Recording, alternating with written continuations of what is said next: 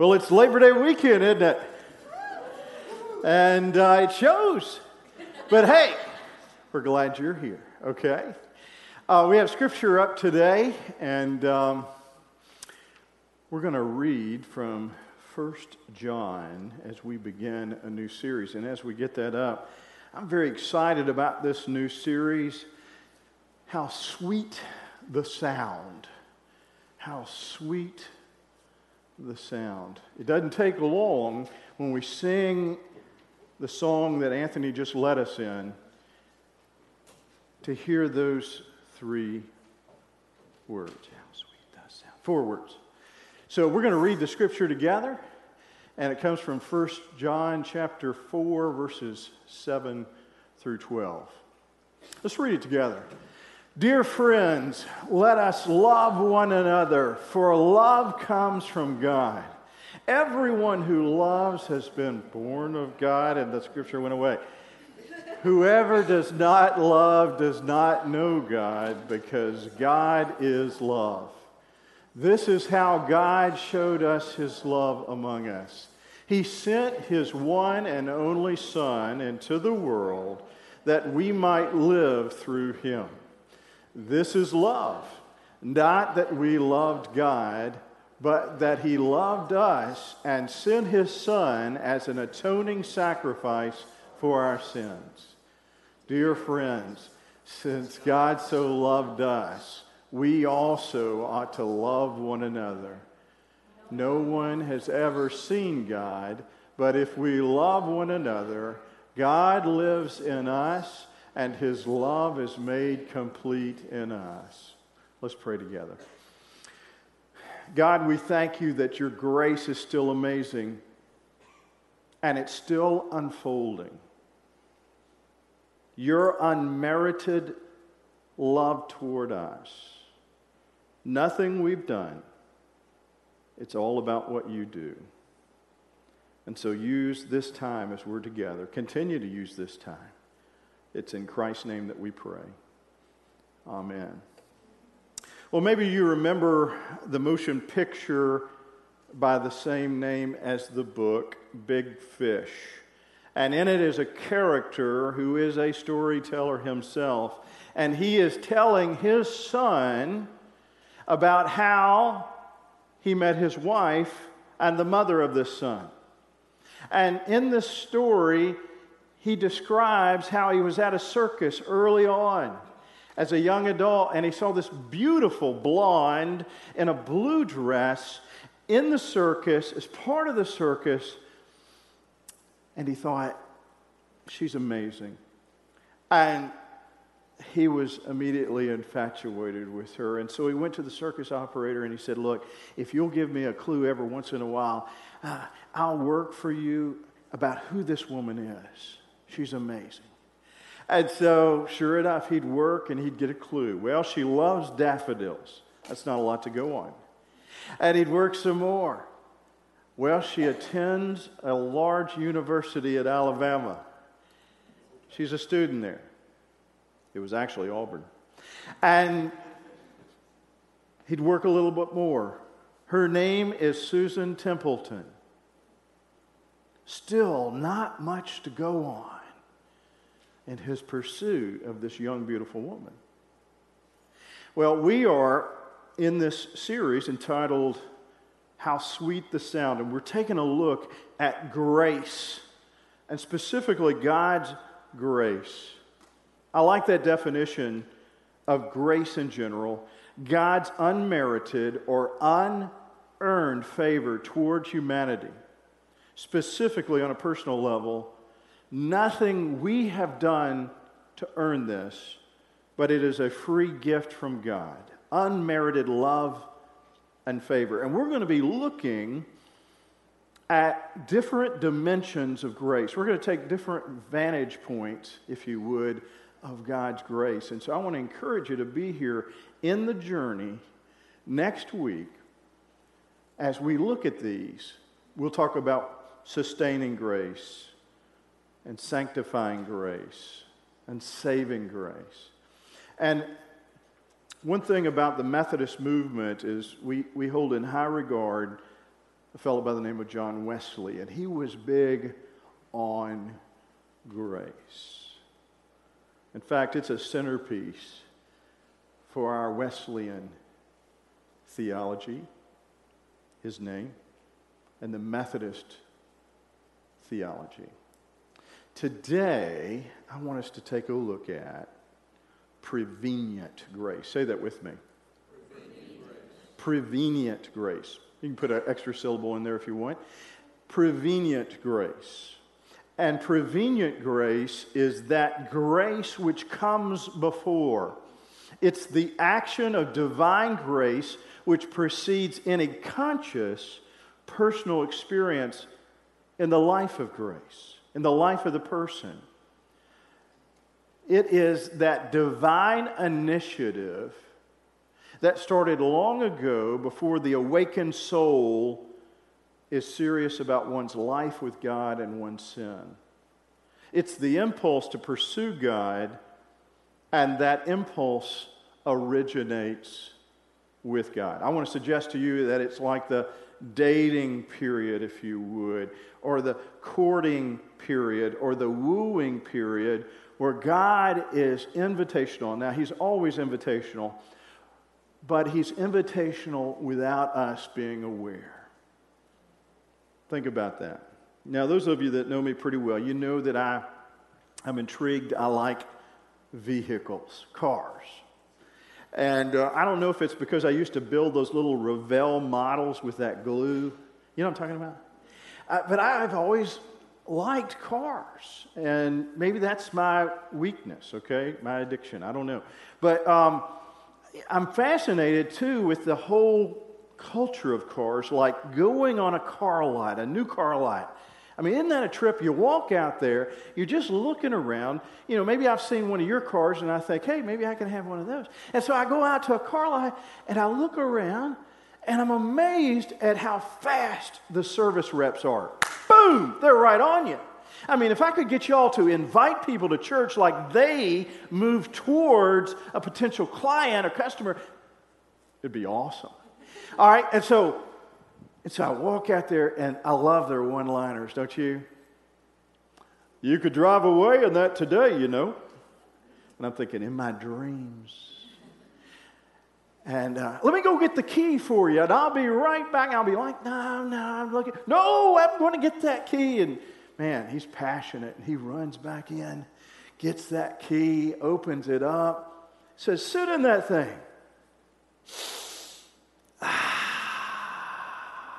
That smell is intoxicating. Smells great, doesn't it? Yeah, it smells like payments. And then the ultimate. You know what the ultimate is? I tell you what, you look like somebody I could trust.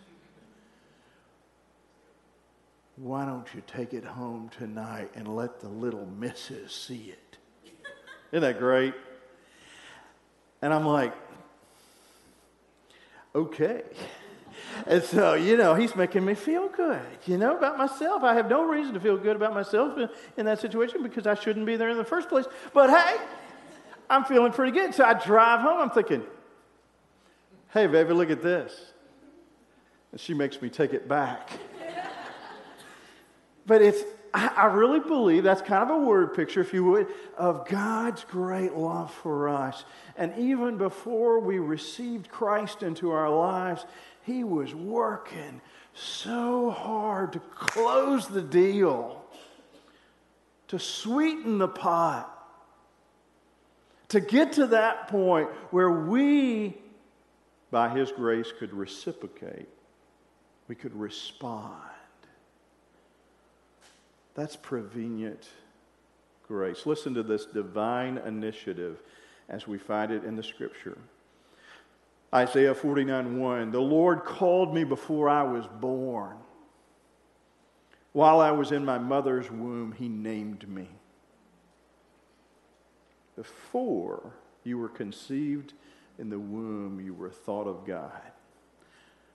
And He never forgot. 1 John 4:19, we read it. We love Him. We love God because He first loved us. He first took that initiative with us. And then the Gospel of John says, Jesus said, "For this reason I have told you that no one can come to me unless it is granted by the Father." I think what He's saying there is this grace, which is amazing, which is sweet, all began with the giver of grace, the author of grace, in Jesus, in God. And so there's some aspects related to prevenient grace I'd like for us to talk about. And they happen to be P words. Why not? Let's keep it together. Prevenient grace. Say that with me. I just want to make sure you're awake on this Sunday of Labor Day weekend. All right. The first one is, I want to suggest to you that prevenient grace is previous grace. It is where God is running out ahead of us. It is where God has already established His grace, and we're simply running into it. And I believe that that is still the case today, even if we've received Christ as our personal Lord and Savior. Even if we are a God follower, I want to suggest to you that we can celebrate the fact that God is always previous. He's always working in advance. He's always working things together, for the good. Not everything works out good, but He's working things for the good for those who love the Lord, the Scripture says in Romans, and are called according to His purpose. So I take comfort in the fact that while I may pray about things, and that's important, I can know that God is already at work. God is already previous to my initiatives. And my task is simply to join Him in the work that He's already doing. So prevenient grace is a previous grace, and it's a preparing grace. It's a building block grace. It's a foundational grace that gets us to the point where we can respond. It's that courting. I have a good friend of mine who says it's preventative grace as well. You need to celebrate, Tim, that it's preventative grace. And I said, "You're my friend, man. You've got this dramatic conversion. I mean, if we had movie ratings, yours would be an R and mine would be a G." And he said, "Let me say, you've been protected from much." You see, that preventative grace was prevenient grace working in your life.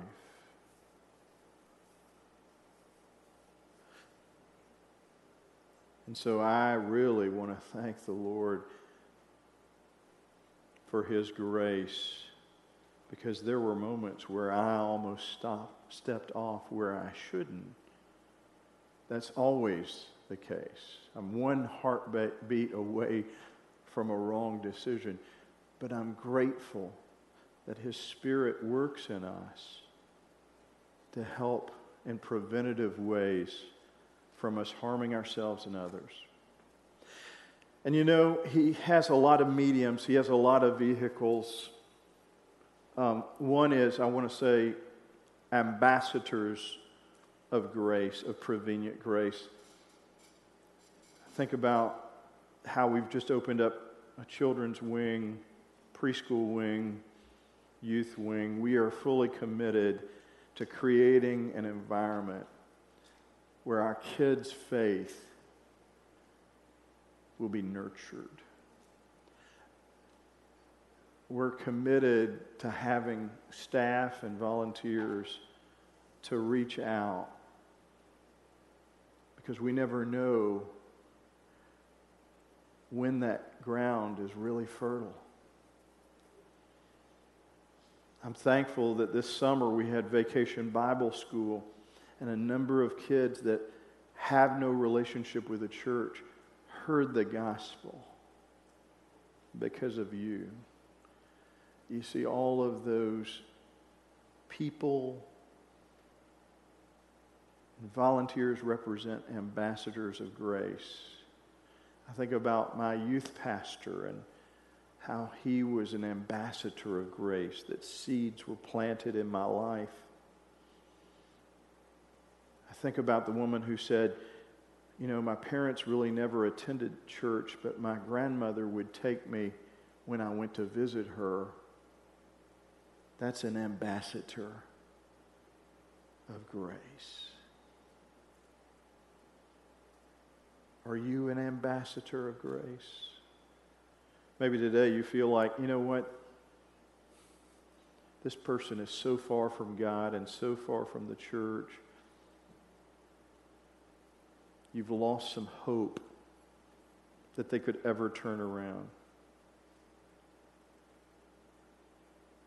Could it be that you're an ambassador of grace? That God is using you to set the stage for a transformation. And then there are pointing events. One of the pointing events that we write into our church experience is infant baptism. We say a couple of things with infant baptism. Number one, when a baby is baptized, we say, number one, that child has been marked by God. They have the image of God upon them. They are precious in the eyes of God. And that God is working and has been working and will continue to work for them and with them by His grace. Number two, we say, it's the parents' involvement as well, that they'll create an environment of grace, that it'll be a Christian home, and that they'll have an environment that will be nurturing and caring and exemplary of what Christ is like in a loving home. And then we say, you know what, as part of the team, we, the church, have a role in this. And so we invest in this little one, because we believe that there'll come a time where they will acknowledge that grace. We believe there'll come a time where they can respond. I like that image of a college trust fund related to infant baptism, and it's as though we are saying, you know what, we're making this huge investment. A number of folks have paid into this mutual fund. We really believe it's going to accrue interest, and it does. And when they get to that adolescent age or adulthood or early adolescence, whatever, and they decide they have a choice. It's like a college fund. You can either dip into it and get your education, or you can choose to ignore it.